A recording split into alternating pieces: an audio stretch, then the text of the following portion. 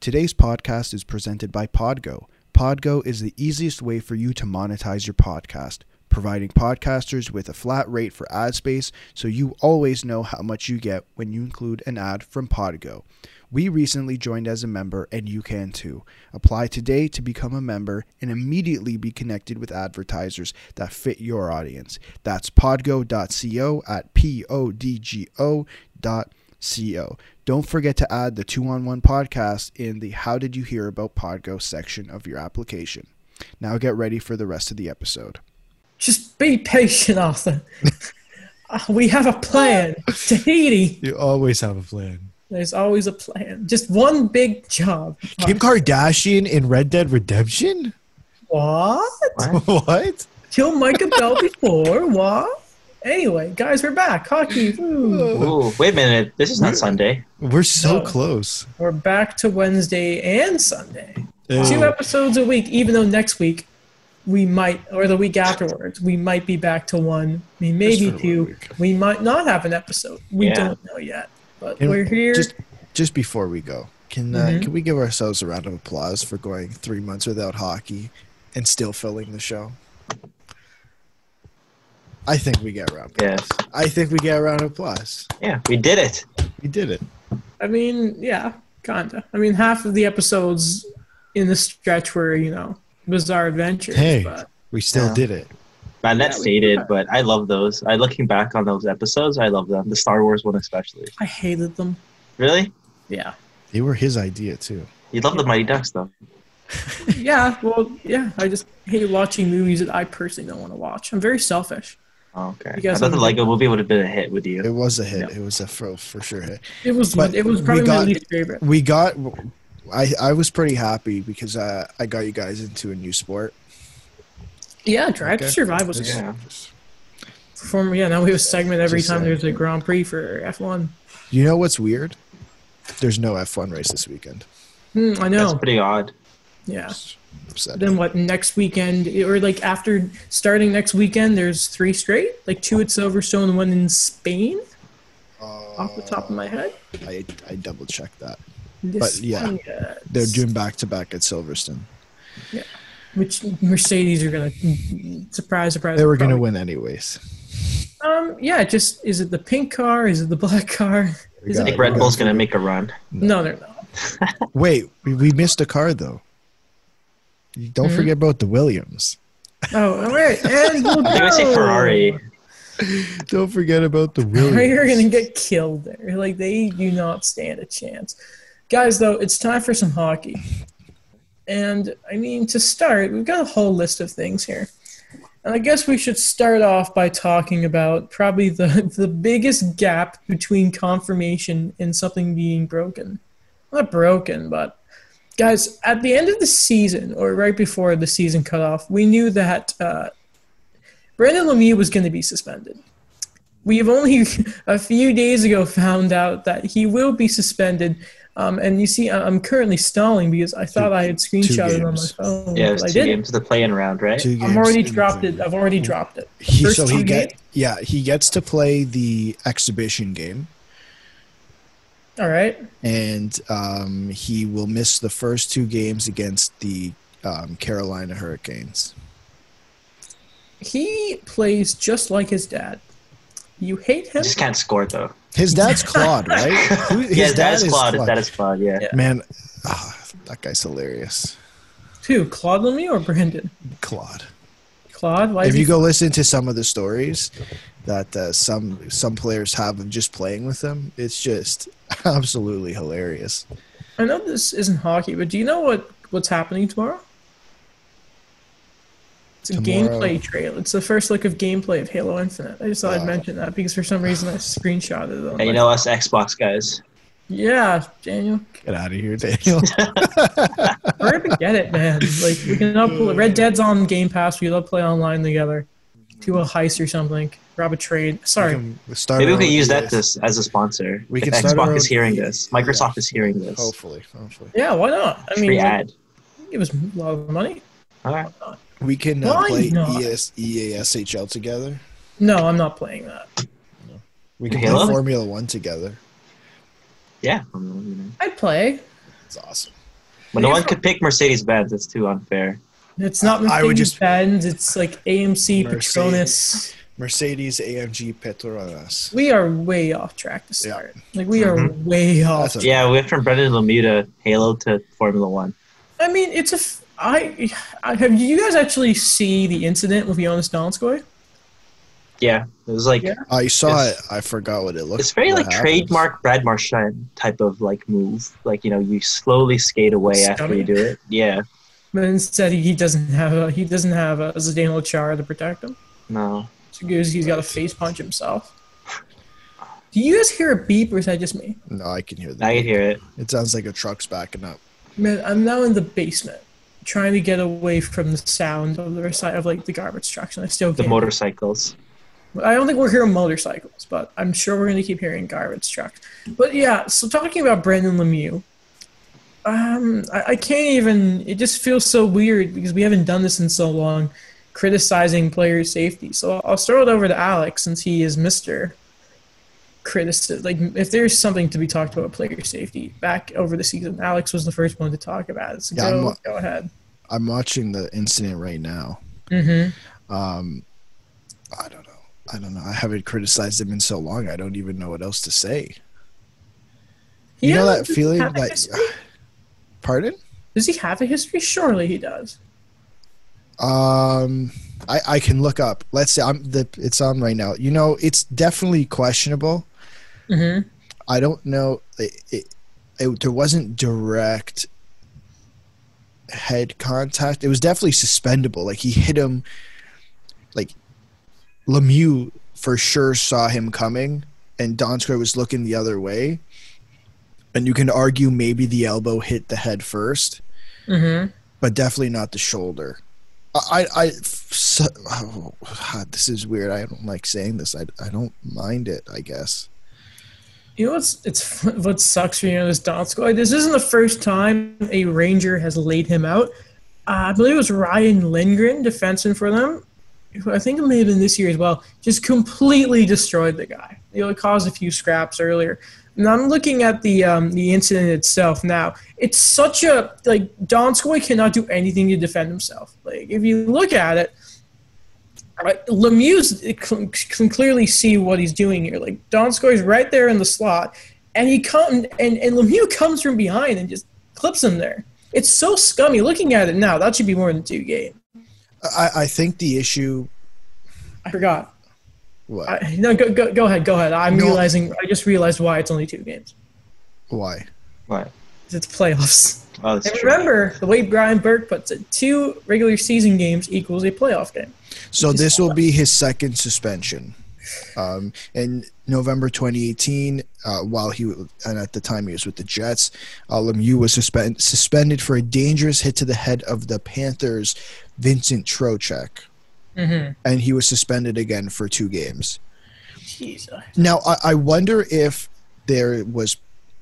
because he's riding the mid, like, Donskoy's coming through the middle of the ice and his head's not looking. I don't know. Like, someone will definitely make an argument for that he should know his surroundings as he's crossing the middle of the ice. I don't know if I necessarily agree with that, but I know people will definitely make an argument about that because there's 500-year-old hockey fans. Yeah, like keeping your head up and everything, but you know, you didn't have to raise the elbow. Well, That's the question, though. Yeah. Did he raise the elbow? I don't know. Like, the first angle that they showed, you can't even see his elbow. So then you're looking at, okay, where was the contact with his shoulder? Because you see Lemieux coming in, right? Donskoy's crossing the middle of the zone, and you see Lemieux kind of coming in, and then he kind of switched paths, right? He was going to go to the front of the net, and he kind of shifted his body towards Donskoy. So that's another question. Like, there's one thing to kind of just nudge the guy, but then I think because his shoulder and his elbow were, I think you can argue there was head contact there. The one problem I have is like the thing of keeping your head up when the guy coming at you is coming from behind. And it's different from when you guys know the famous Bufflin hit on Mark Stone when Mark Stone is coming into the zone and blatantly has his head down and it's Dustin. But like in that case, I agree because you cannot like start entering the zone with your head down. Like that's just stupid. And Bufflin, like that was a clean hit. He just Mark Stone. The Bufflin signature, yeah.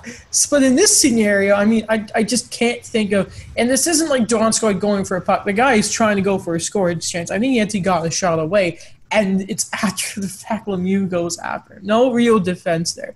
We'll move on though. I want to bring this up since we kind of ran out of time last episode. Somehow we spent like an hour on the awards, which might not be good today when we get to the Hart finalists, but. Rocky Thompson, who has been the head coach of the Chicago Wolves over the past few years, the AHL team of the Vegas Golden Knights, is leaving Vegas' organization. And the reason this is significant is whenever there is a talk of great AHL coaches that might be next in line to get an NHL job, Rocky Thompson has always been at the top of that list. Now, I think it was last season. It was either in the finals or the conference finals that Chicago were eliminated. So they're a very good team. And I think it was Chris Johnson of Sportsnet said, don't be surprised to see him in San Jose. And what's funny about that is it just happens that San Jose's former head coach just happened to have ended up in Vegas. Yeah. So it looks like San Jose are getting a bit of retribution here. Alex. Yeah, I think this is a great move for the team. I guess he's young for a coach. He's 42. Former player. Right, former player. I think he spent some time as an assistant with Edmonton.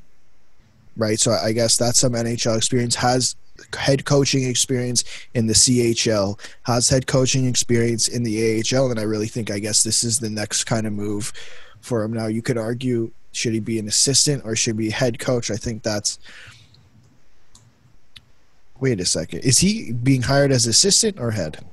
Nothing is official yet, but okay. Just because Elite Prospect has him next year as assistant coach for the San Jose Sharks. Really? Yeah, so let me pull that up. But I think either way, I think it's a really good hire because I think, who's their head coach now? Bob Boughner? Yes. Do you move forward with him for the next couple of years and then Rocky Thompson's your guy, kind of like, I guess before Sheldon Keefe, I guess, DJ Smith could have been that guy. If Sheldon Keefe wasn't there, I'd imagine DJ Smith could have been the next Leafs head coach. What about you, Daniel? Yeah, it's kind of like, like those up and coming type of coaching prospects that you want to kind of gauge, like, where is he going to go? Like when Alex mentioned he might be an assistant coach, I think like that's the best situation right now. This is not a biased comment, by the way, because I know he's the coach of the Ducks right now, but I felt the same way with Dallas Eakins when he was with the Marlies, that people were like, he's the next up and coming coach, make him the head coach. And what happens? He gets hired by the Oilers during like that really bad stretch, and he gets like, kind of bodied by their bad play. He did his best, but I think it's something where you have to understand, where would you put these guys right away? Like, would you make him have that type of responsibility? And to be honest, like San Jose is a bit of a mess right now. That's very fair. Sorry, quickly before you move on, just because I have the quote up here. So Jesse Granger, and this is the tweet that Kelly McCrimmon, Vegas GM, obviously announces Rocky Thompson will be moving on from the organization. He will be joining an NHL team. Dreger then reported saying he's headed to San Jose to assist Bob Boughner, who is believed to have earned an extension. Now, this article that I'm reading from thehockeywriters.com says that Doug Wilson denied that Bob Boughner has earned an extension. He has not denied that Rocky Thompson will be joining the coaching staff. Okay, so San Jose haven't confirmed it. Yeah. See, this is what's interesting about Bob Boughner, because he was an assistant in San Jose. They called him the Brent Burns Whisperer. Then he left to go to Florida. We all know how that went, because Florida just And then management said no help with the back end, and then Bobrovsky and all that.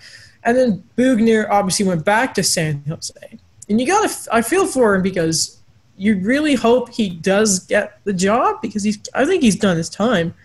But then you clearly see you have this young coaching prospects. That you already have your replacement behind you. It's a bit of a it's like a check and balance kind of thing where it's like, it's like a prove me contract where, we could move forward however we like it. It was like Ken Hitchcock and Mike Yeo, I think, on the Blues, I believe. Yes. Yeah. I believe so. Wait, say that again? Where like they kind of gave him like Ken Hitchcock a contract, but like they specifically said your replacement is already on the bench. Oh, okay, yeah. So, I don't know. For some reason, I thought you said another coach. I think it's an interesting move to make, especially if he is going to be their assistant coach, and saying, "Hey, if Bob Bugner had he had about half a year with the San Jose Sharks, right? As in this season, like in relief of Pete DeBoer? Yeah. Right, he's barely had half a season with them. So you imagine that, okay, let's test the waters, number one, with Rocky Thompson as a NHL assistant, and let's test Bob Bugner with our team and see if that clicks next season. Because I think everyone thinks that the Sharks this was a one-off year. Evander Kane, there's that suspension. Carlson's injury, the team's just Thomas Hertl, I believe, was injured. I believe Logan, it just seemed like all their big guys were getting injured. Was it a one-off year, or what is happening with that team? Right. Man, San Jose, they've had some weird coaches over the past few years. Todd McClellan ended up leaving. I know got fired. Some people say unjustly. Same thing kind of happened with Pete DeBoer this season for Bob Bugner, and it might happen with Bugner himself. Though, guys, this is something really interesting I want to talk about here. So I see on Twitter today that good old Will Baldwin has quote tweeted something. And it's from Bleacher Report here. I'm just going to read you this. So do both of you know who Ninja is? Yeah. Okay. Yeah. Daniel. Yeah, of course. And for those of you who don't know, the guy's a very popular streamer. Made his living, I think he broke out playing Fortnite, right? And I guess he got bought out for something. I don't know how exactly. I know he was on Twitch and he went to Mixer, the whole thing, right? But anyway, so apparently he was bought out. So he couldn't play or they couldn't stream. Some shenanigans like this. That doesn't matter right now. Ninja's reported buyout, and this is compared to 2020 salaries of other notable athletes. Again, this is from Bleacher Report. Giannis Antetokounmpo, the NBA, 25 future Raptor. Okay, we'll do that. $25.8 million. Yeah. Bryce Harper, of course, we all know him.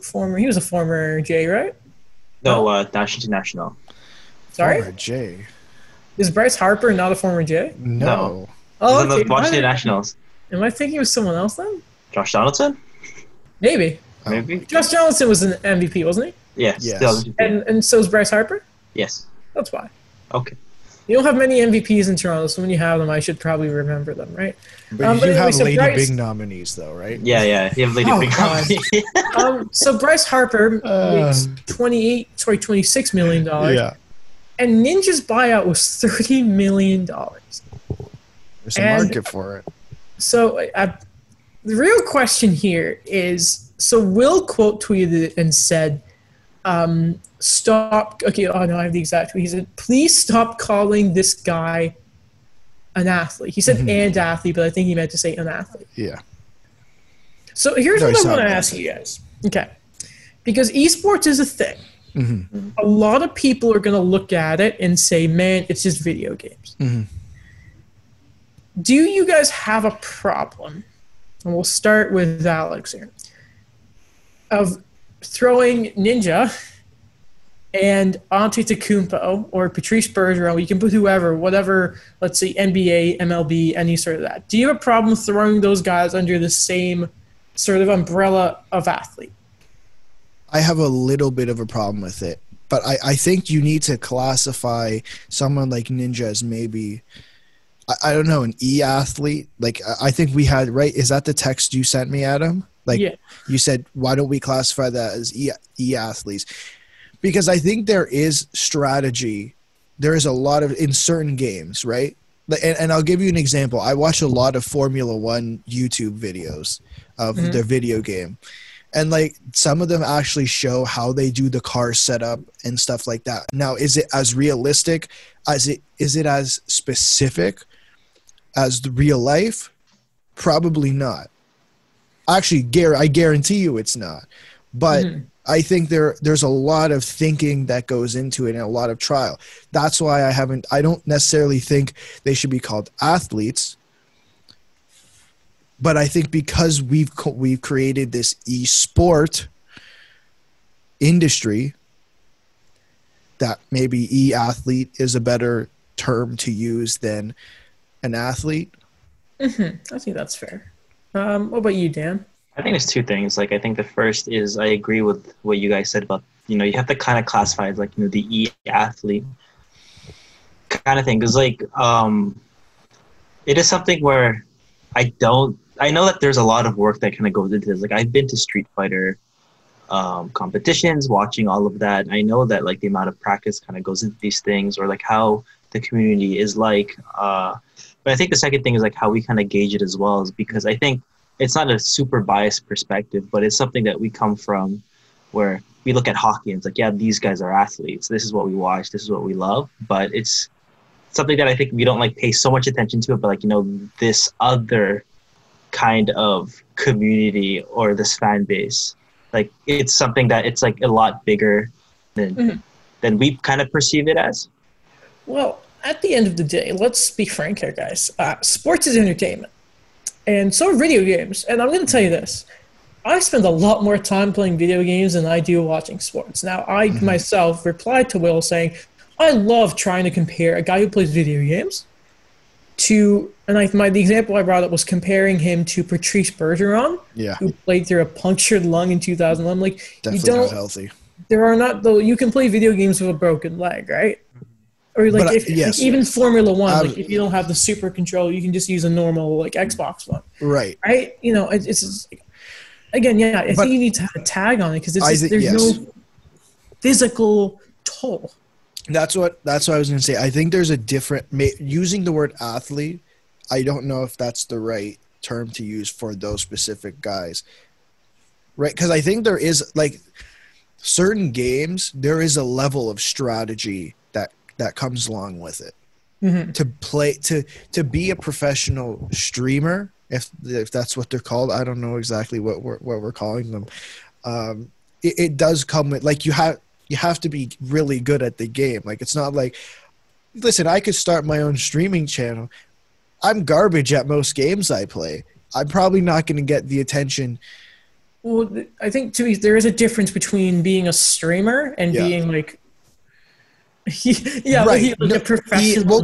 Why do we call it e-athlete? Like I think we can all agree on that term is an okay term to use. Yeah, pro because gamer. I don't know. I've always thought it's pro gamer. That's all I thought of. Pro gamer. I call it pro gamer. Pro gamer. Okay, we'll call it pro gamer. That's fine. But I think there is like a level of strategy when you're playing UFC when it comes to the like. I know it's like the combinations, and I think the same can be said with NHL. Like if you watch the guys who play NHL, like the pro NHL players, EA Sports video game players, like there is a level of strategy that they come up with. Like I don't think they're just throw the controller in their game and they're just like, okay, let's play. Yeah. Right? If video games were easy, everyone would make a living off of playing. Right. So I think there's a level of strategy that's different. Like there's no physical component to video games, but there is a mental component. What do you mean mental? Like you mean like the strategy wise? I meant strategy wise. Yeah, I think that's fair. Anything else you guys want to add to this little discussion? No. This is okay. Yeah. This is like a little. This is one of the surprises I wanted to bring up to you guys. Okay. Okay. Yeah. That was another quiz. No, esports quiz. I'd fail. Like, gonna ask me all these video I game don't think things. either. I want to fail. I don't think any of us would do very. I'd have trouble coming up with a question. It's gonna be biased. It'll be Xbox questions. Yeah. I mean, why not? Why not? I saw a really funny tweet a few days ago. It was like, boys don't get mature; they just move on from Xbox to golf. And I was like, That's it's funny how true that is. All right, we're back. We're back from a bit of discourse. I think anarchy, the best part there. We'll talk about some really, really good news, though. Guys, Oscar Lindbaum, not Lindbergh, I made that mistake. Oscar Lindbaum, who, of course, is a finalist for the Hart Masterton Trophy for beating cancer, kicking its ass. Shout out to him. Has just received a 3-year contract extension from the Philadelphia Flyers, $3 million AAV. Good for him. Solid. Great for him. It was great news for him. I'm so happy. What about you guys? Not too shabby. Not too shabby. Pretty good. $9 million in the bank. Oh, yeah. Oh, yeah. Wish him Not all too the bad at best.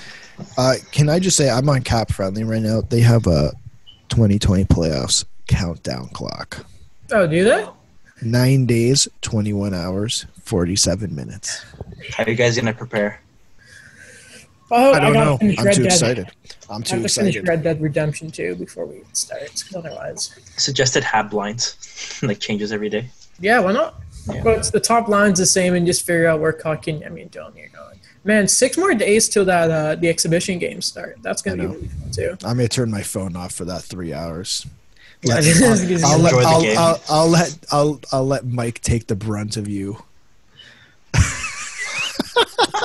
But man, the moment that game turns south, it's going to be terrible for me. I have a really bad habit of digging a hole for myself, Yeah. not getting a way out of it. It's just, it's not quite that fun. We'll move on, though. Some serious news here.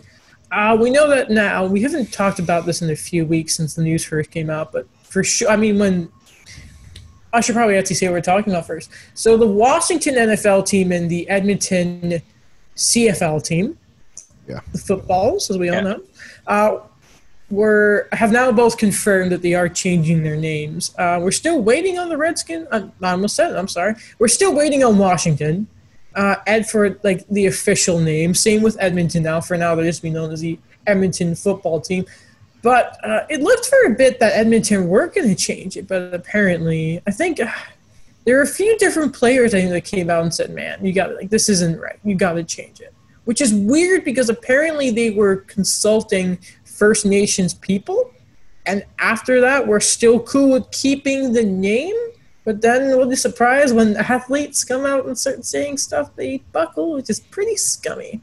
I wonder if they were worried about the sponsors, because I know that was a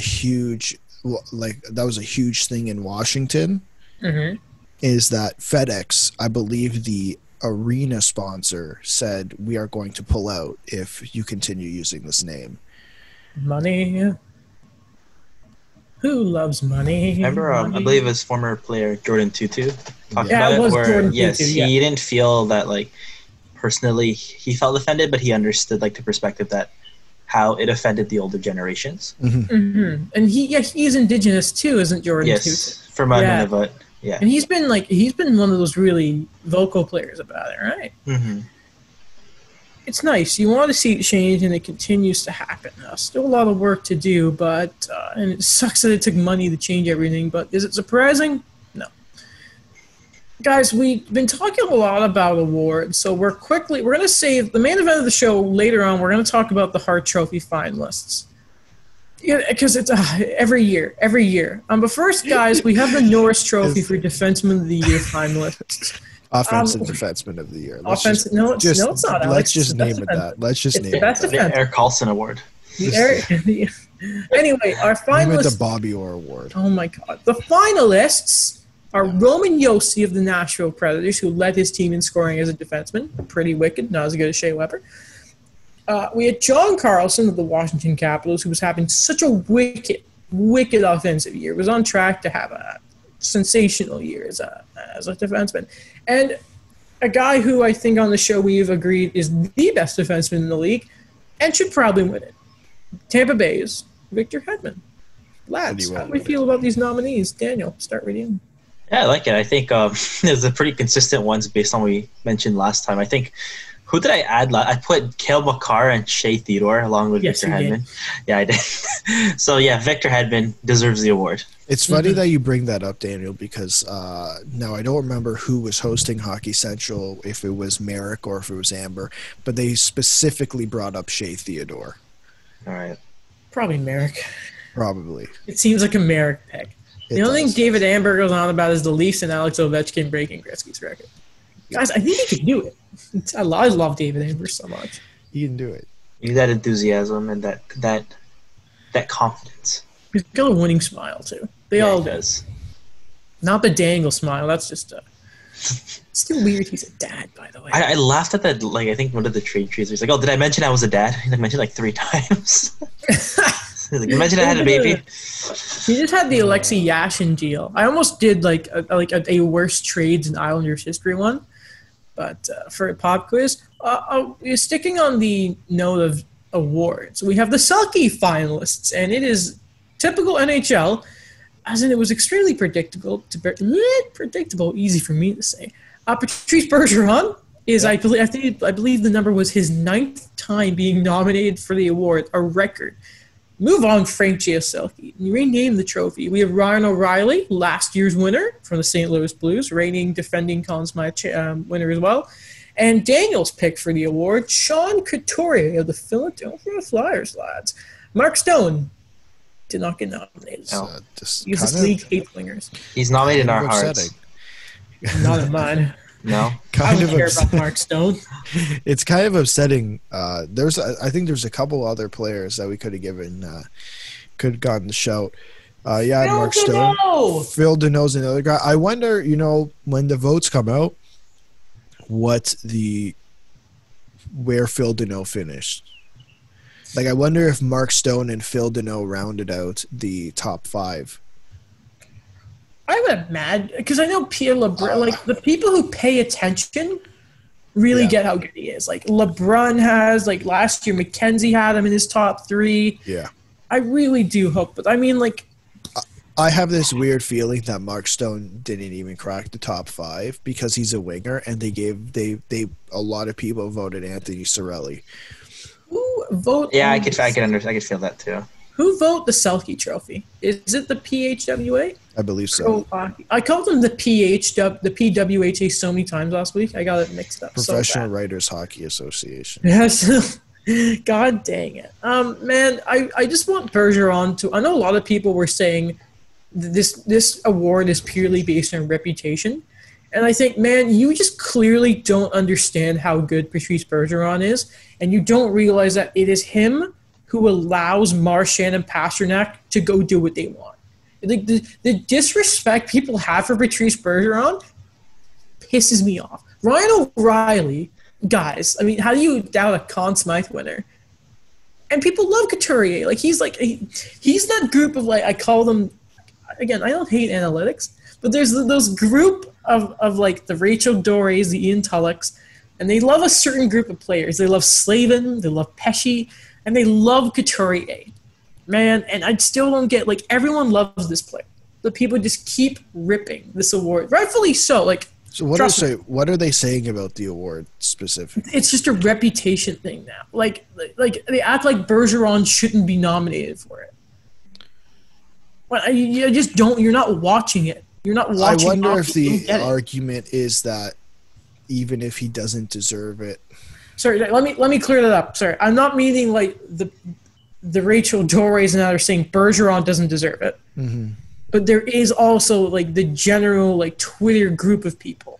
Yeah, I stopped they don't deserve it. Like, the people that are like Couturier or Ryan. You're like, really? Yeah, I stopped listening to those people. But I feel like they have a fresh face to it. Alex, no, you did it every time. Leafs Twitter has you on a rager every time. Leafs Twitter is the only one that can do that to me. No one else. The worst one? Leafs Twitter, by far the worst one. Like, by a mile. It's not even a question. Hey, that's fair. You can't even argue it. You can't argue it. No, I can. Vancouver. Adam. Oh, half of Montreal is in Fred. How many points did William Nylander score this year?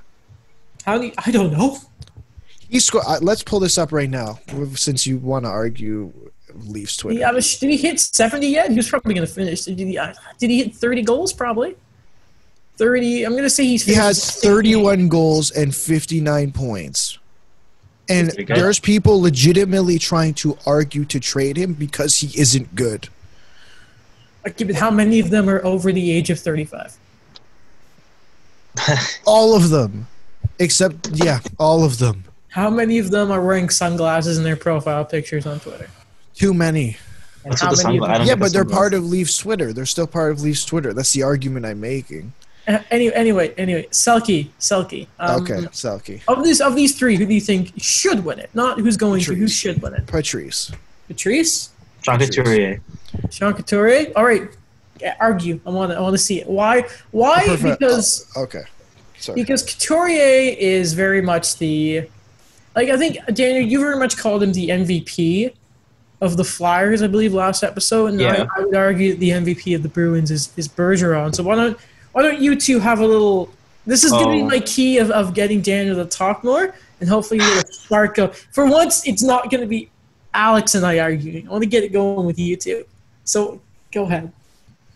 I don't know. I think just for me, it's just that the level of consistency. I think that he's shown that he has that excellent two-way game that can kind of anchor an offense. The Flyers have a good team, but they don't have the consistency or a lot of the same pieces as the Bruins, yet they were able to stay afloat, and they had that crazy run. I think that he's made his due. It's already been, 9 years since his draft, and he's just kind of shown that he's become that elite center. I know Patrice has that track record, but it's just something that I believe Sean Couturier is really broken out the last 2 years. He definitely. I think Sean Couturier broke out, but I don't think he's hit Patrice Bergeron level yet. I think you look at what Patrice Bergeron, and Adam said it before, what Patrice Bergeron does for that line is he allows Brad Marchand to look like an all-star left winger. Because if Patrice Bergeron's not on that line and they just throw a center in there, what does that line look like? I imagine it looks very different. Like, does David Pastrnak score 50 goals? Like, he probably does score 50 goals, but I think it changes how that line works in terms of, score 50 goals, but they're losing the puck and there's no third forward back there. And I think he does that so well, and it allows the other two guys to push forward and be themselves. So I'm not disagreeing with that, because I know he does that for the line, but isn't it the same thing you could kind of say also because they move around a lot, the same thing Jakub Voracek, who really is not at that same level, or the here and there Claude Giroux, or even sometimes Michael Raffl when he's put into the top six. Michael Raffl. I think Bergeron does it at a level that I don't think Couturier is at yet. And I'm not saying Couturier won't hit that level. I think the image around Sean Couturier has completely changed over the last few years. I think when he was drafted, I don't think anyone saw him being this two-way defensive forward. And I think, you know what, if he continues working, and I think under Alain Vigneault, my guy Alain Vigneault, he could be maybe, I don't know if he'll be the next Patrice Bergeron. I don't want to say that, but he could be that next, guy who's just consistently nominated for the Selke Award. Mm-hmm. I just don't think he's hit that Patrice Bergeron level yet. It's kind of like the Nicholas Lidstrom of the Norris Trophy kind of era. Sure. To be fair, Lidstrom did win one at 40. Yeah. I'm going to read you guys. I've gotten some advanced stats up. Wow. Okay, so advanced stats. Let's mark this day in the calendar. So Sean Couturier, his face-off percentage was 59.7. Patrice Bergeron, 57.8. Okay. But Patrice did, in fact, have more face-off we won 200 more face-offs. My God. If we look at average ice time, Patrice has about 1844. Good old 1950 for Sean Couturier, though. You want to know how many shots Sean Couturier blocked this year? Only 26. How many did Patrice Bergeron block, guys? 46. That's right. How many giveaways did Bergeron have? Only had 22. How many did Sean Couturier have? 36. Mm-hmm. That's right.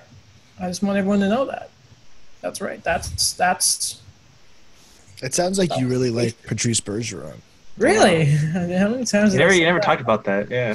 Yeah, he's so handsome. So handsome. That's why he needs the award, right? Yeah, that's in why your you opinion? get rid of the Selke part and you make it like that. We have 3 more things to talk about here, and we're going to start talking about the Arizona Coyotes. Because man, guys, I'm really on the wavelength that John Chayka is done. So this is from Craig Custins. Good old Craig. What a great name, Craig. Craig Smith, Craig Custins. Quote, on Twitter, at Craig Custins. Quote, sounds like Coyotes and Taylor Hall have re-engaged in contract talks. Although its new CEO, Xavier Gutierrez, I know I've mispronounced that, I'm sorry. Gutierrez? Running point on the, sorry? Gutierrez? Gutierrez? Probably. Gutierrez. Xavier Gutierrez. Running point he's on the... Hispanic. No, it's just what Adam says. It sounds like he's trying to say it with like a French accent. To be fair, I have trouble speaking English sometimes. But you know, saying that sentence was hard. You want me to try and say Gutierrez? Yeah. I do have a really bad habit. Every time I read something that like doesn't look quite normal, not normal. That sounded terrible. I try to make it sound French. Gutierrez, yeah, Gutierrez. Okay. You know what? Okay, Gutierrez. Let's go. Yeah, okay, so it sounds like Coyotes and Taylor are re-engaged in contract talks, although I think it's new CEO Xavier Gutierrez running point on negotiations and not GM John Chayka. Hall would be top UFA forward if he hits market. And now this is some stuff from Elliot Friedman, quote tweeting Customs.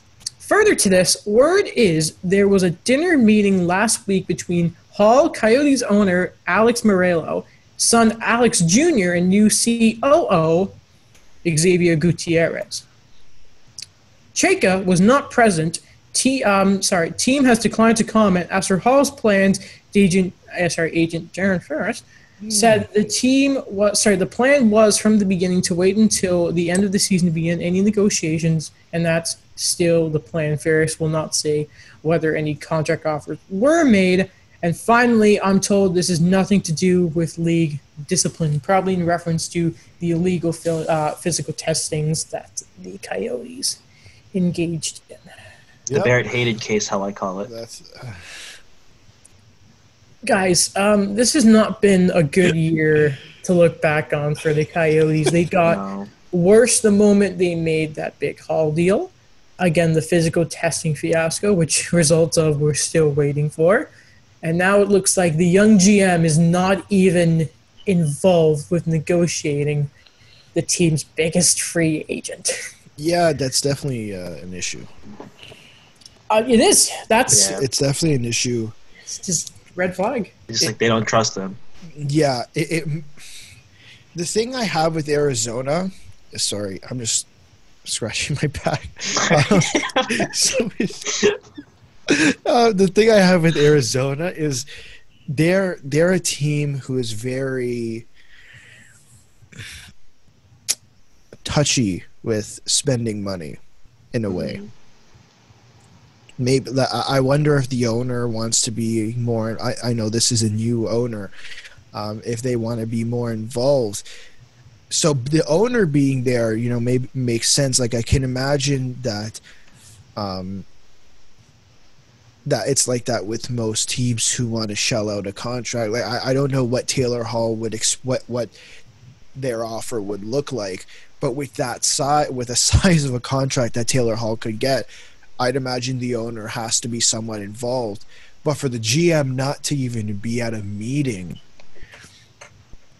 like that, where that is something they're going to be talking about. What does Taylor Hall want in terms of money, in terms of term?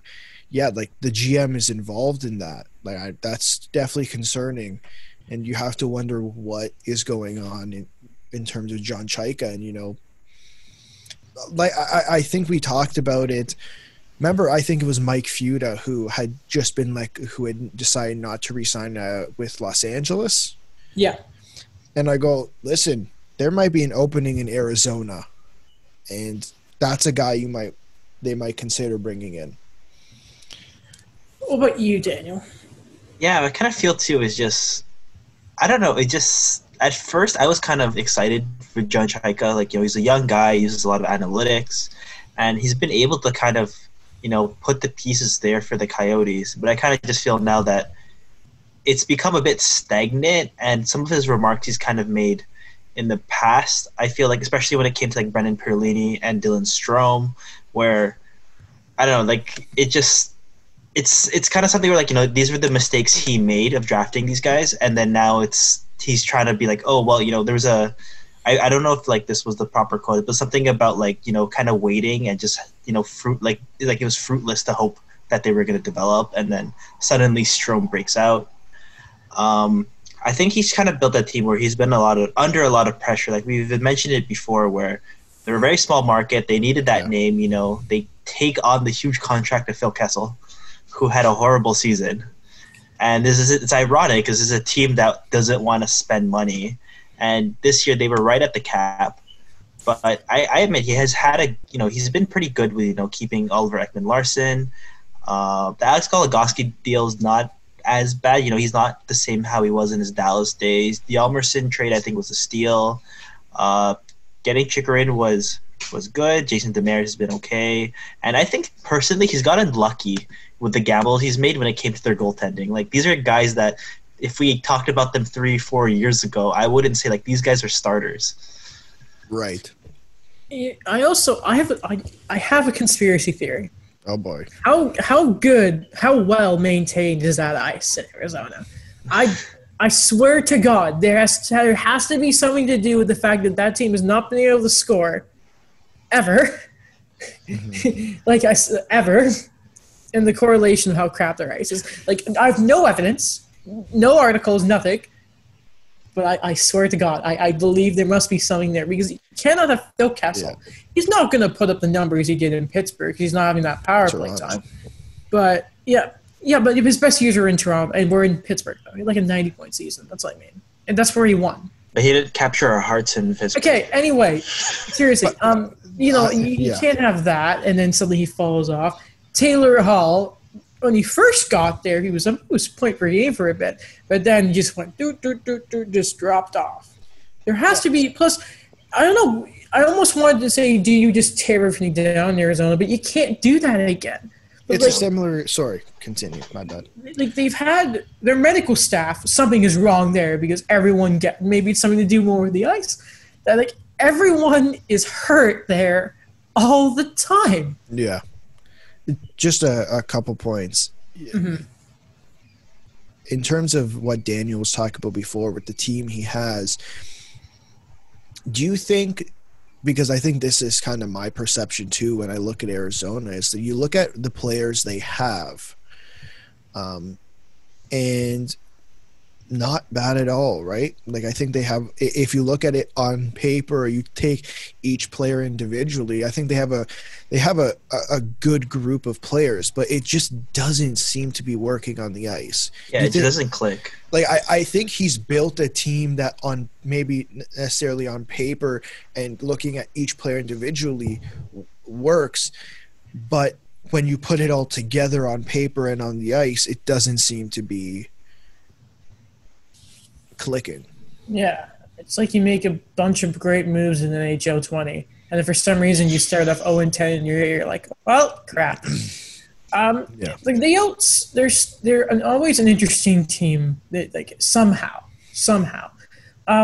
you know what? They have a disappointing year from Clayton Keller once he gets that extension. People love that guy.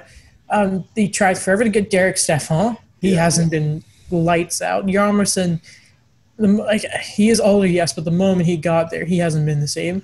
Talk about injuries. Jacob Chikrin's a great defenseman. Oh boy, can he just not get it going there. And Oliver Ekman-Larsson, that poor man. Yeah. I don't want him to be like Shane Doan. Get out of there, man. Yeah, just going back to what you said before about tearing it all down. when you look at the team, don't you look at them they're not in the exact same situation. Obviously, the ownership in the team I'm about to bring up is absolutely it's a tire fire.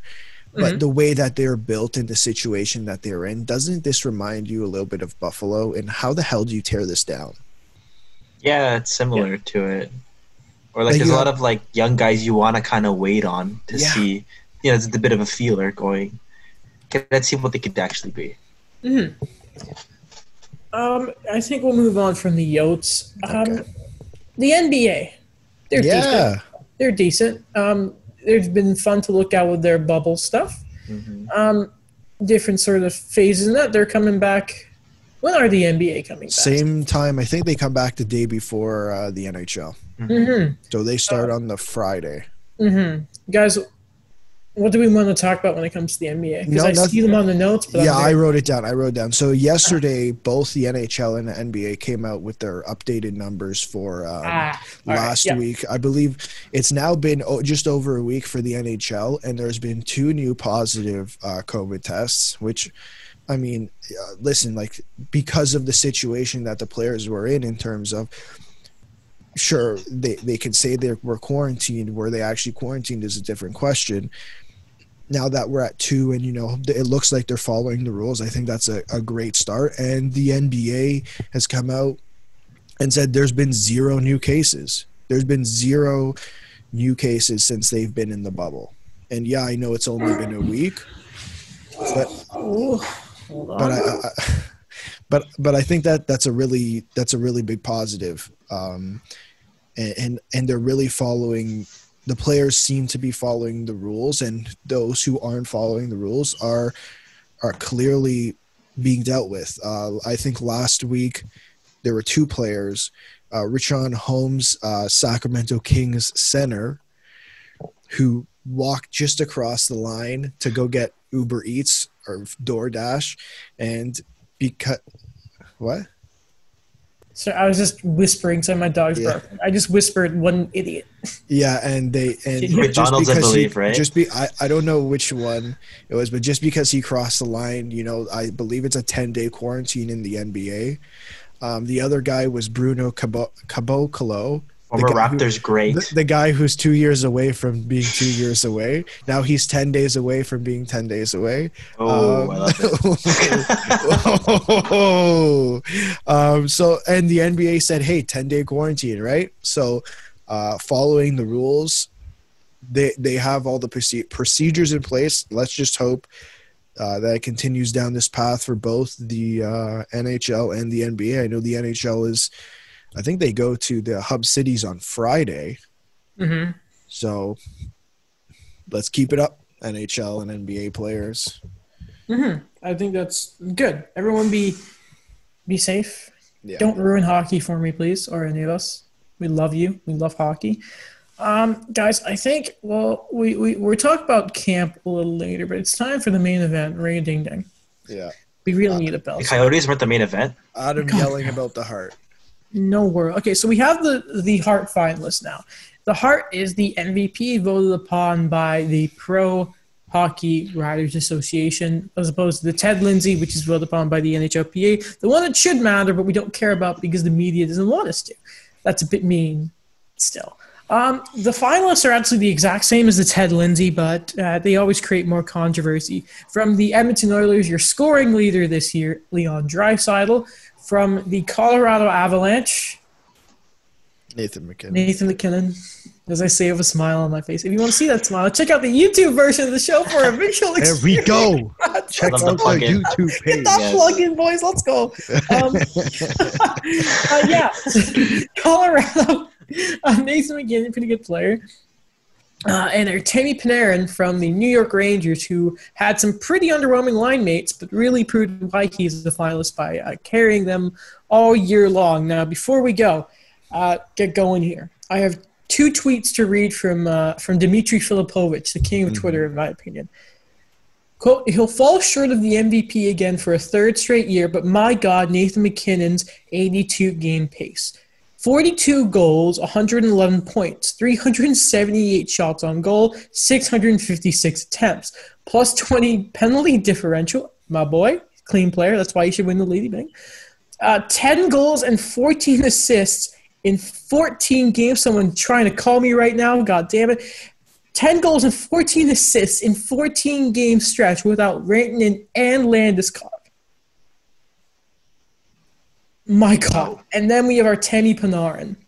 Led the league in scoring. Sorry, this is again from DimFib. Artemi Panarin was decent this season. Led the league in 5v5 scoring. My God. Ryan Strome and Jesper Fast were most common line mates. On the ice 5v5, Rangers were up 75-38 in the 1,079 minutes. Off ice at 5v5, Rangers down 105-75 in about 2,000 minutes. That means when Panarin was off the ice. After Christmas break, 50 points in 33 games. That is the lead in the league. Guys. Just give it to Nathan. And then Leon Draisaitl. Give it to Nathan McKinnon. Yeah. Well, we know, yeah. And then Leon Draisaitl led the league. The thing is, if Leon Draisaitl wins it, I wouldn't be mad. But I want Nathan McKinnon to win. So, and again, I know I'm talking a lot, but I'm just going to get one more thing up here. I'm going to get the Hart Trophy definition up. Okay. So we can make this clear.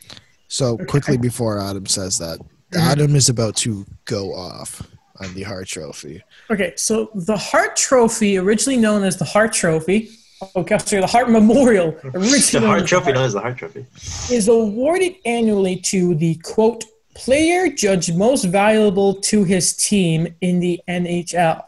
That's such a weird definition because it sounds like each team should have their own Hart Trophy winner. Yeah. Don't do this like we did with the Masterton. Anyway. I'm just saying it's the way it's defined, right? Like the way it's defined. It's just an odd way of defining the trophy. So I've closed my notes. I just have the Zoom call open now. All right, let me just give a stretch here. Okay. All right. Okay. All right, lads. If the Oilers, this is how I'm going to judge the MVP. If the Oilers didn't have Leon Draisaitl, what are they? They were what they were last year. Okay. No. The answer, Daniel, what's your answer? What are they without Draisaitl? I don't know, because you got to factor in, James Neal came in. Because James Neal was so powerful. Yeah. No. Yeah, they've been – so, yeah, like without McDavid, too, they've been left for dead. Sorry? It would be left for dead. Without Draisaitl? Without Draisaitl. Well, I mean, like, if you take out Draisaitl and McDavid, but – That's the question. Yeah. That's why I don't like when you nominate both players from the team, right? That's my issue. I think without Draisaitl, I think McDavid would still have an explosive year, but they wouldn't have the structure, I think. Mm-hmm. Mm-hmm. They have the pinnacle and something fun to watch, which is Connor McDavid, but they wouldn't have the structure along the lines to kind of like have that trickle down effect to keep things consistent. Oh yeah, that was perfect. Mm-hmm. Okay. And by the way, like this season, let's pretend they don't have them. Okay. This season, so the point here is Edmonton still have Connor McDavid, who's the best player in the world, by the way. So right there, and then Draisaitl is not the MVP of his own team. So that should just throw him out of this whole competition. But for the year. But the question is for this year. Not, like if we asked right now, the three of us, who the best player in the NHL is, and legitimately, don't say Nathan McKinnon, it's Connor McDavid. Yeah, it's Connor. Right. But just because he didn't have his – sorry, go. But I think that we know – but I don't think we necessarily saw the best of Connor McDavid simply because – and I explained because he missed a group of games a bunch of games. But when Connor wasn't there, Leon stepped up.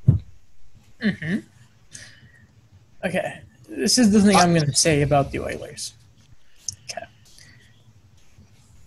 Still this year, despite the injuries, Leon's won the outright. He's won the scoring title. Yeah. He's not better than McDavid. Even this year, I'm not going to accept anyone trying to tell me Draisaitl's better than McDavid. That's not true. Okay. And then I look at these other two. This season, because of their injury problems, if you don't have Nathan McKinnon, the Avs are screwed. Correct. If you look at the Rangers and you don't have Artemi Panarin, you're screwed. You Absolutely. really are. Oh, I agree with you 100%. By the way, impressive for Mika considering he's a winger and he's nominated. That doesn't happen very often. I have my biggest problem. We'll focus on the Oilers for now before we go on to Mika and that. Mika, sorry. Artemi. Before we go Yeah, there, Artemi. I'm like, wait, because Zibanejad's a center. No. Yeah, sorry. I meant. Did I say the impressive thing about Mika being up? Yeah. Sorry, I meant the impressive thing about being up. I know, I was shocked too. Is that he's a winger. Mika is a center. Jesus Christ. How did I forget that? And for some reason, Rangers fans thought he was going to win the Maurice Richard the season finish. He's not Ovechkin. No. Anyway, so we'll focus on the Edmonton Oilers. Yeah. I don't understand how you put someone up for MVP, even if McDavid missed time, when Leon's not the most valuable member of the team this year. I know he led your thing in scoring even when Connor was hurt, but man, it's Connor. I know. I think what their argument is, and I don't know if I necessarily agree with it, is I think Leon was put in a situation. Now, if we imagine if it's the opposite way around, I think this would still be their argument that Connor was put in the situation to be the MVP because Leon missed games. That's an argument they would make. Wait. Say that again? If Leon missed games, they would argue that Connor McDavid was put in a better situation than he already is to be the MVP. Think about it, when Connor McDavid puts up 100 points on the Edmonton Oilers who don't make the playoffs, he's your MVP. He's the league MVP. I don't care what you say. Right? Like that team, Draisaitl wasn't Draisaitl when that was going on. I think their argument is that because Connor McDavid missed a chunk of games, he only played 7 less games than he only played 7. I thought he missed 10. I thought he missed 10 games. Was it 7 games and he put up 14 points? I think he. So Leon played 71 points. Sorry, he played 71 games. Connor 64. Right. So he only played 7 less games. And no, I get it. I'm just telling you what their argument. I don't agree with it. I'm just telling you what the argument is. No. I'm saying I don't buy the argument. And in those 7 games, he put up 14 points. And what they're saying is that he was put in the situation to be their MVP because Connor McDavid missed games. That's and I don't agree with it. I think Daniel. Daniel, do you think Nathan MacKinnon should win the MVP? Yes. Right, and I think because you look at what situation Nathan MacKinnon was put in, yes, Landeskog missed time at some point, Rantanen missed time at some point, both of them missed time at some point, and then Kadri missed time. These aren't and those were his line mates. Right, I think it's hard not to give it to him, but I think because Leon Draisaitl won the Art Ross, that's what I don't agree with it. I just think that's what their argument would be for a big argument would be for that too, is that he won the Art Ross and he scored 2 points per game while McDavid was out. What about you, Dan? Yeah, it's kind of like the same argument I mentioned before where for me, I'm all in for Nathan MacKinnon, but it's not a kind of like a whole kind of, that's just him and that's it. I have to respect Leon Draisaitl's season. He was, his scoring pace or what he's been able to do as a player individually. It's just kind of something that I don't know, I like to look at I think I brought it up last episode where I also mentioned we didn't think about David Pastrnak at all, but it's also him too. It's like he's like a system guy. The argument I would make for David Pastrnak, why I wouldn't put him up there, is because who is the MVP of that line? Adam brought up before, Patrice Bergeron's the MVP of that line. I think a lot of people would argue David Pastrnak is just because of his scoring ability would put him up there. Now, I have a question specifically for Daniel because he would know this best. And I don't remember what year this was. It's in the 2000s. Corey Perry wins the Hart. Yeah. 2011. Getzlaf is injured. for most of the year, right? Yeah. Is that a similar situation to what went on here? That if it wasn't if Getzlav was playing, would we see a different result that year? I'll get Hockey DB up for you guys. I think in a sense maybe like because like that was still we still have to remember like Bobby Ryan still put up 71 points that season. They still had Timo Solane. Saku Koivu was still pretty solid. Like that was a contending team. Don't mention him. Okay. That was Saku Timo Koivu. Solane? Oh, No, I can't mention Saku Koivu and Anaheim in the same conversation. Oh, okay. But yeah, it just I think it's different circumstances where like they are as much as I love those guys, they're not generational talents that McDavid is or arguably Draisaitl is. But Corey Perry won it based on he did carry his line really well. He finished with the Maurice Rocket Richard Trophy as well. I think he had 98 points that season. Okay. And this is 0-10-11? Yes. 98 points, 50 goals. Yeah. So and Getzlav didn't play at all that year. Is that what the? He didn't play he got injured and he missed like the last portion of the season and the playoffs. Okay. No, So it might be like in a way similar to I thought about that as well.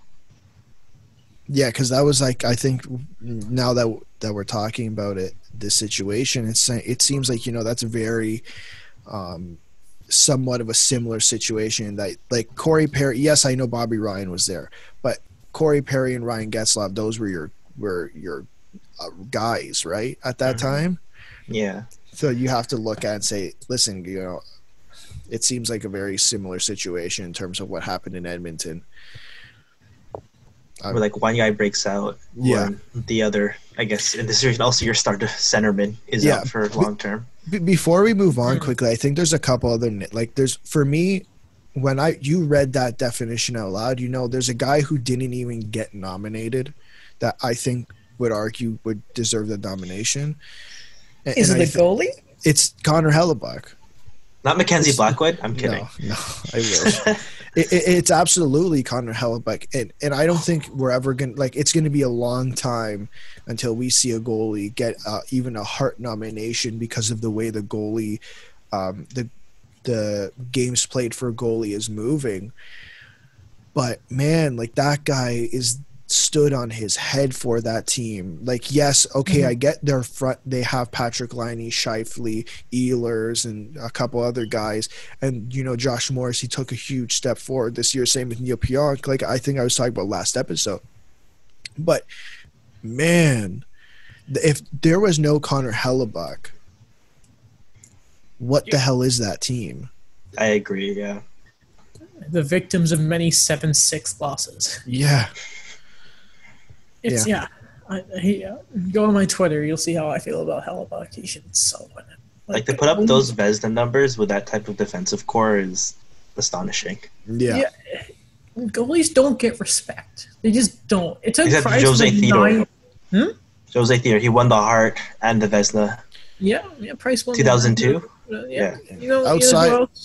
Who else won the Hart one year? You want to know who won the Lou Marsh, the Jennings, the Vezina, the Hart, and the Lindsay in the same year? What's the Lou Marsh award for? Carey Price. It's the Canadian Athlete of the Year. Oh, yes, sorry. Bianca won it this year. Yeah, I forgot. That's right. I said Neil Pionk, sorry. No. It took Price having a 933 to win it. The Lou Marsh? Goalies are arguably your most important position. Wait, which award? The Hart? Or the Lou Marsh award? Lou Marsh, I believe. Wait. You said it took Price a 933 to win it, and I don't know if you're talking about the Hart. Oh, the Hart, yeah. The Hart, okay. Well, I mean, the whole extravagancy of it was give this guy the. I don't know if they would count if he won it 14 or 15 the technical. I mean, I think it was the 15 for Lou Marsh because if you go to 2014, he won the gold medal, right? But I mean, I put that 2014 playoff run in there too. But we'll go to our next guy. Let me just keep gushing about the man. We'll go to Timmy Panarin, who is a god on skates. He is so good. Man, he is a game breaker winger, which off the top of my head, I can think of a few game-breaking wingers. I think Ovechkin. I think Panarin.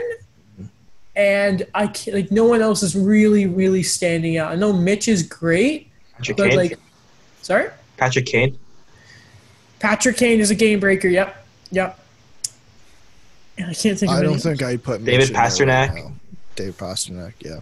Wait, who wouldn't you put there? I wouldn't put necessarily at the moment Mitch Marner on that game-breaking list at the moment. Yeah, like there are a few of them that can be in that conversation, and Terry Panarin has. I remember when he signed that deal in the summer, a lot of people were like, "That's a lot of money," but all of a sudden you put him on a big stage like New York, Yeah. and you put some.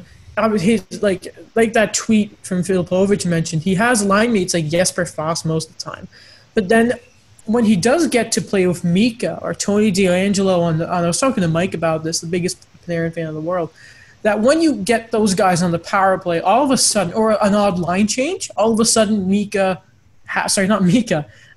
of a sudden Artemi Panarin has something to work with. Yeah. And all respect to Columbus. But again, you made the joke last week, their only offensive weapon is really Cam Atkinson and very young center Pierre-Luc Dubois. Yep. So I think there's a really, as much as I love making fun of Mike and the Rangers, Panarin has a very good shot because without Breadman, I don't know what the Rangers quite look like. You can argue Shesterkin and what he did for them, but It's like a rebuild, to be honest. Like the way their offense is looking. man, Like, other than that first line, Yeah. part of that second line, I don't think. Like, I think we talked about Ryan Strowman. You know, it looks like he took that. His resurgence. Yeah, it's his resurgence after that Eberle trade. But yeah, it just seemed like it was kind of stuck there after that first line. I mean, that rebuild is looking so sweet. Yeah. Like it always was, but then signing Panarin, it's kind of like the same as the Leafs one. You have all these good young players. Yeah. Like none of them have, like Mika's obviously taken the step back. Remember when he was a Sun, but then bringing in Derek Brassard, Panarin. I remember that trade. Yep, man, that was something else. Rough. You know, looking for something. But I mean, really, I think you can say if Panarin wins it, I'd be very okay with that. What about you two? Yeah, I wouldn't be upset. I think it fits the same mold that we've been talking about for in a similar way to Nathan McKinnon in terms of not always being able to play with the best of players and still putting up points. I kind of feel that too. It just, for me, I don't know. I'm still like I'm all in on Nathan McKinnon, but I wouldn't be mad if Leon Draisaitl wins it. It just, I don't know. I have like a gut feeling where if I see Panarin win it, based on how, like, you know, this is no insult to the Rangers, but just how they kind of performed this year. Yeah. I just kind of feel he doesn't elevate the same way.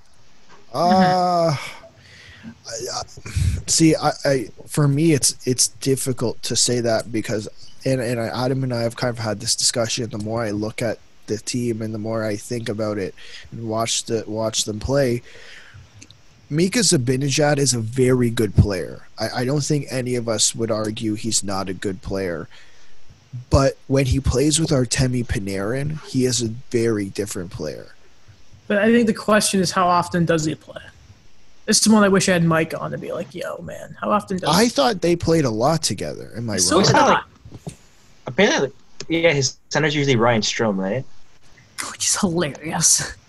By the way, I didn't realize Panarin has already played 27 playoff games. Which, like, you think it's Panarin. He's only been in the league. This is his 5th year, which is hilarious. And yet, 95 points in less than 70 games. Guy is wicked nice. The guy is nasty to look at. Calder Trophy. The man who stole McDavid's Calder. And McDavid was injured that year. Oh, yeah, that was the year he broke his collarbone and was Yeah. still point per game because he's nasty. That was when he was playing with that's when, who was his line mate? It was like Pouliot and the first overall was a total Yakupov. It was Yakupov and like Benoit Pouliot that were his line mates, and he was that wicked good. I love Panarin, who was it? It was like Anisimov and Kane. Yeah, that sounds about. Well, Patty Kane's pretty wicked. Yeah. Patty Kane's pretty wicked. Or was he with Taves? Because then didn't, after like Panarin left, like the best Taves had to work with because they don't play him. No, it was like because it was still. Remember, it was still Hossa. Is Taves, Hossa, and I remember sometimes they put Andrew Shaw on the first line. Yeah. Didn't they? How about Brendan Saad? They traded Panarin to get back Brendan Saad. Yeah, exactly. So where's that guy playing? Now he's on the first line. He's back with Taves. Nice. When Kane and Taves are like, yeah, can we have Saad back? You think when they saw that they dealt Panarin, they were like, psych, please? And then we'll finish off talking about the man, the myth, the legend, Nathan MacKinnon. But we've talked. We've all talked a lot about him. We've all agreed that Nathan MacKinnon wins. We know why, right? I'd like to understand, and maybe I'm a this team hater because of the garbage that they produce. Can someone convince me why Jack Eichel should be a Hart Trophy finalist? Hold on, we'll get to Jack. Let's just give me like a minute, okay? To talk about Nathan MacKinnon. Yeah, I'm pretty sure we've given you hours to talk about. I'm exhausted myself with him already. He wins it. This is a third straight year when the guy's just going to miss out on 100 points. Yeah, Eichel. Well, it's easy why Eichel didn't get it. They didn't make the playoffs, and unfortunately, in this league, it doesn't matter. Like it matters where your team is in the playoffs of it. Okay. Sorry, like in the standings. Yeah. Instead of just saying how valuable you really are. But Eichel should be. But why? I don't think he's done enough. I look at Draisaitl, I look at McDavid, I look at MacKinnon, I look at Panarin, I look at Hellebuck, and look at how they've propelled their team into. Sure, if you don't like, it's not even the playoffs. It's just how they've helped their team so much. And I look at Jack Eichel, and they'd still be garbage without Jack Eichel. They're garbage with Jack Eichel. He happens to just score points, and they're going to be garbage without him. Well, they finished, 25th? Because, they were the last team to miss out. Yeah. And I look at him, and I'm like, okay, so he had 30. He was going to score 40 by the time season ends. He was at 78, 10 points over a point per game. And he stops them from being, I was about to say embarrassingly bad, but they kind of already were. I still think you have to respect when a player can do what he did, given the circumstance, when the second, it was a Lobson who was just probably, I don't exactly know when he was playing with you. He wasn't playing with Skinner for some reason. No, they split them. Which is dumb. Just put them together and give Skinner the puck. That's all you have to do. They don't have any depth. That's why they had to do something. Yeah, this is all Jack. His best line is, we talk about scoring the differential between Andre Burakovsky and Nathan MacKinnon. But I'm pretty sure the gap between Eichel and hockey's been gone for so long I forget every player's name. Olofsson. Him and Reinhart. The gap between him and Reinhart. I'm gonna get up Buffalo scoring and just kind of compare. I just don't see the argument to be made for Eichel in the top 3. Scoring. Not yet, I think. He's working there, but I don't think yet. Man, I think you guys are being harsh. He had a 38-point cushion on Sam Reinhart for points themselves, and had a 14-goal lead on him. Okay, so who would you take out of the top 3 right now? Oh, I wouldn't give him a finalist vote, but I think he should be top 5. Top 5? Top 5? So who's 4? I think Jack Eichel is more important to his team than Leon Draisaitl is. Because you still have McDavid. You have the best player in the world. And if you take away Jack... if you take away Connor McDavid, what happens? You still have Leon Draisaitl. Right? It's so then then what? That defeats the purpose. They cancel each other out then. That was early 2010s where based on injuries, Malkin and Crosby kept switching off in the lineup. Don't try and compare Malkin and Crosby to these two. They've actually won something.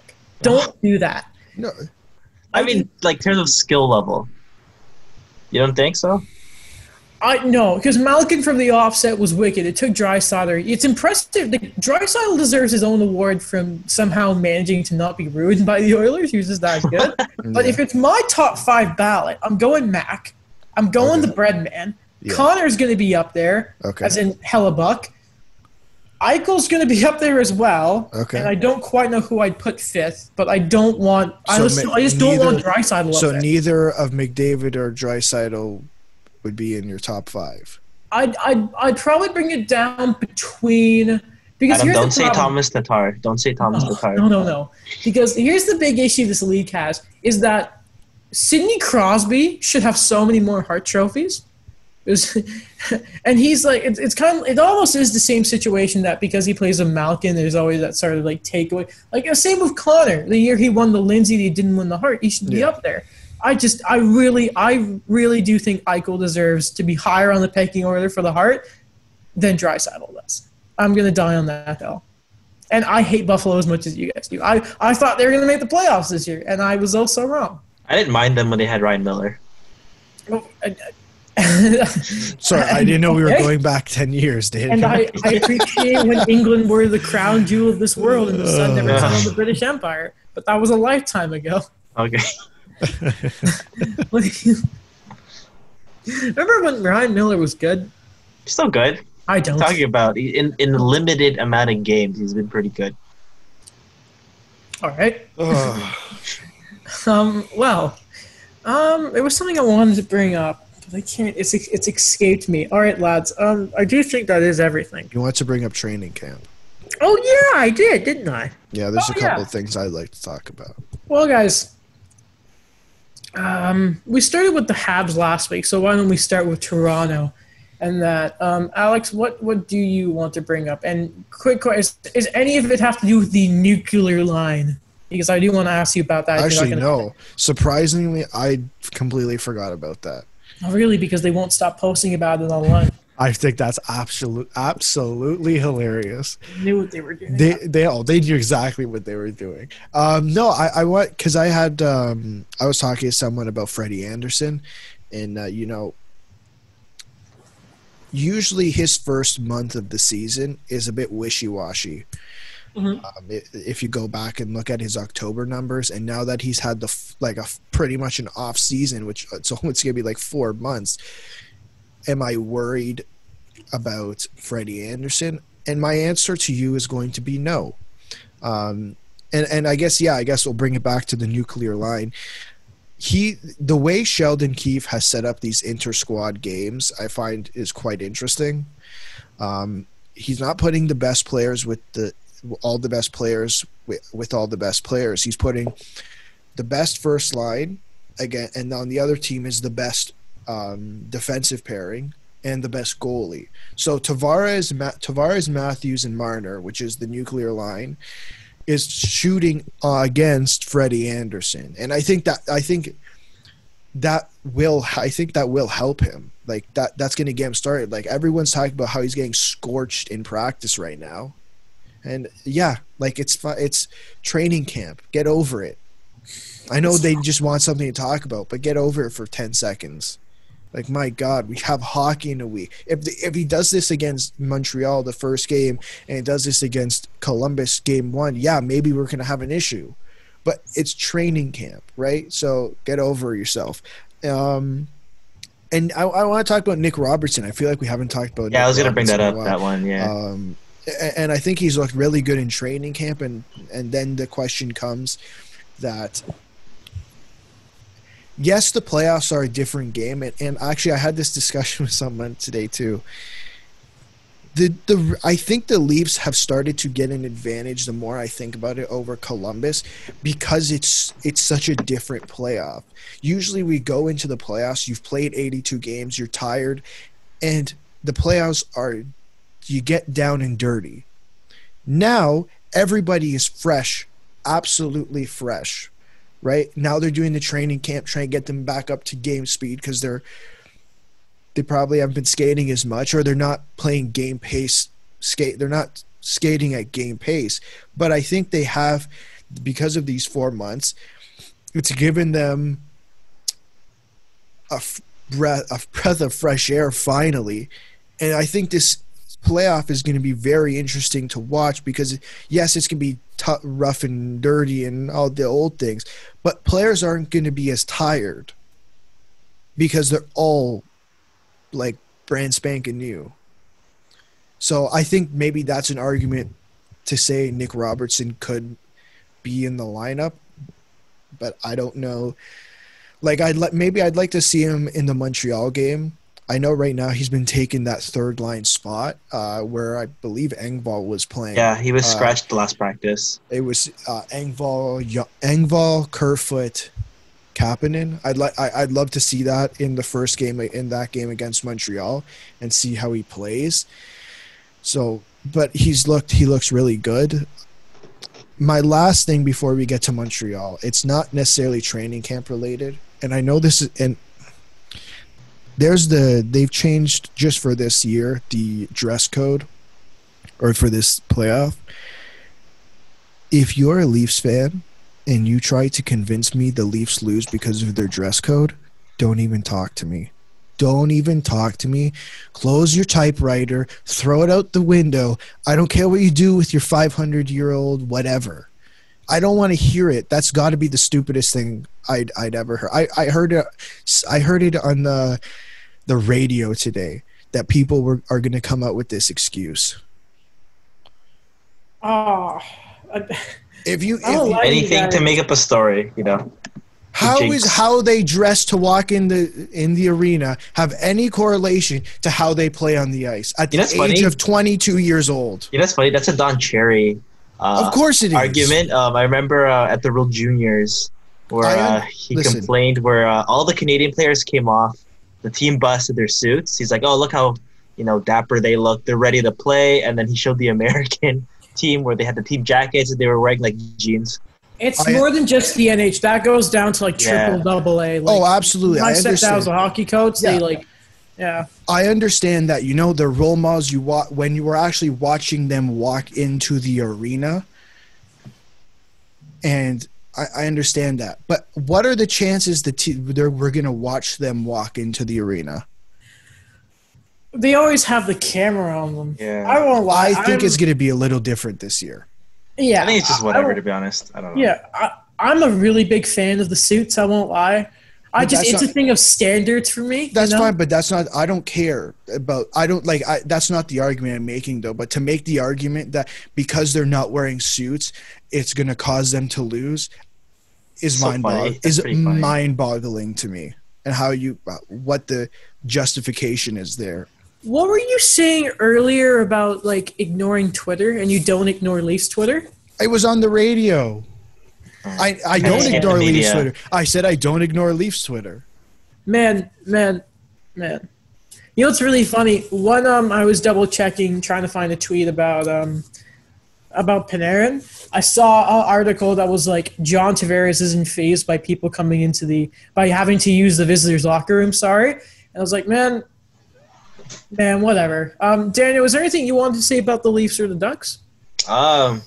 Nothing on the Ducks, I think. Well, one funny thing is they literally have nothing to show right now because they're not in the play-in round. So they would just say flashback to this, or they'd have like these multimedia things where John Gibson looks calm and collected, but I don't know what he's calm and collected for right now. Yeah. Enjoying quickly before we go to the Montreal thing. Just clarification on last episode. So apparently it's not that the facilities have to be shut down. It is that the facilities are allowed to be open. Players are allowed to skate and use the weight rooms, but they are not allowed to bring in external coaches for the team. So example, Barb Underhill in the past, Adam Oates. So again, my stance still does not change. The NHL's owners are being cheap and are hitting a new level.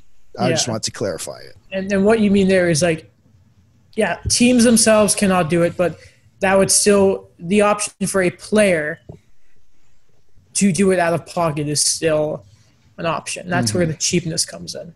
So that's nothing else for you, Dan? No, not really. Well, I was excited about the Nick Robertson thing, but, that's still a developing story that we're going to see. It'd be amazing if he makes a team, but I understand if they want to kind of go the more – seasoned approach for playing around. He would be their 13th forward for sure. Yeah, I think he's at that point now. It's funny you guys mentioned the experienced guy versus the whole like younger guy, because that's been a big talking point with the Habs, right? Yeah. Arbon Bossou and Marc-Antoine Godin on the Sportique Athletique podcast were talking about that. Of course, the Habs obviously weren't happy with the fact they got rid of other older vets, but a really good point was it then opens the spots for the young guys, right? And it has been a question that apparently Christian Folin has a leg in when it comes to getting Montreal's third pair right-handed spot, as opposed to rather like a Cale Fleury or a Noah Juulsen type thing. It's so frustrating.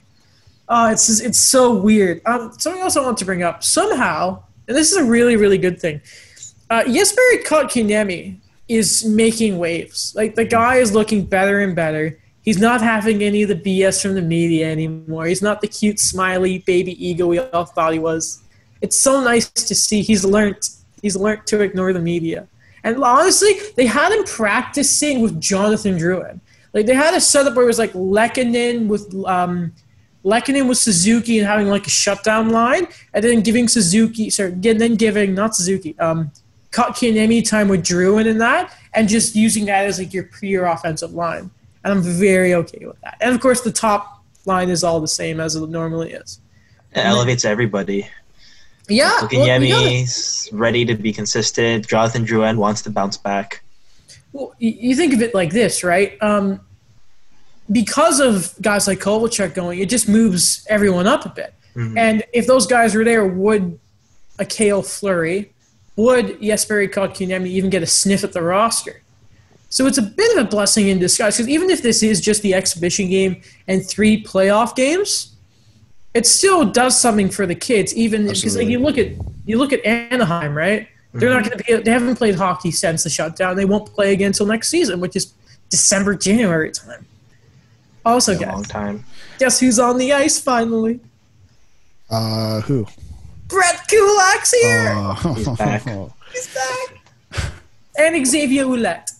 Those were the two guys. Junior veteran. Those were the two guys that hadn't reported, right? As well as Max Domi.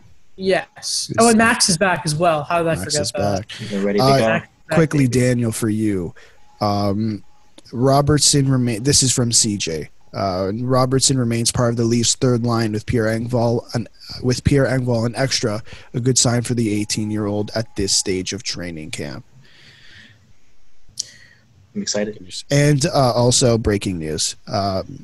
The Pennsylvania Department of Health has announced that today it will not allow the Toronto Blue Jays to play their shortened 2020 season in Pittsburgh. Really? Yeah. Oh, man. Oh, boy. Don't they have, is it like the Pirates or something? But they were gonna somehow work that out. That was worked out. I guess they're gonna be playing back in Dunedin. And you said what did you say about Cam Neely with Pasternak and that, and Kasha? That he wished they were doing better? Says he wishes there had been some different decisions made by Pasternak and Kasha when it came to the weeks leading into the Bruins' return to play camp. And apparently they won't practice with teammates until they're in the bubble. Yes. Yes. Joe Haggerty? I just see Sarah Valley retweeting Fluto Shizawa from The Athletic, senior writer. That's a great name. I think that's everything. Yes, we're we're scrolling. That's wicked, man. From Mike, man, the Jays just can't catch a break. This is brutal. Maybe Montreal will have him. You just have to change back to the. Back to the Expos. They can't. The federal government. Oh, yeah. Federal, was it? Yeah, that's true. I'll make an exception. It's because it's Toronto that the boys are like, yeah, no, we don't want that. Yeah. I think that is everything. Oh yeah, Romanov can't quarantine the bubble, which I don't know how they thought they were going to get away with that, but that's everything. I think. I'm trying to check Twitter. It's not loading though. All right. No, there's nothing else. Well, lads. Long episode. Thought it'd be a shorter episode. Freaking was nearly 2 hours. Fantastic. You listening? We love you. if you enjoyed this episode, there's plenty of ways you can support the show. You can always go subscribe to the YouTube channel, subscribe to my channel about the Habs while you're over there. Experience, visual experience and all that kind of stuff. You can check out all 3 of our socials. Those will be in the links to the podcast, wherever you're listening to it. Check out the show's Instagram as well as its Facebook to get the hockey discussion going. Shout out to VoiceEd, continuous great platform for the show to grow. If you're listening on iTunes and all that kind of stuff, or it's a podcast app now, isn't it? Has been for like 2 years. Leave a 5-star rating, helps grow the show. Leave a review. Who do you think should be a finalist for the Hart, and why it shouldn't be Draisaitl? That's it.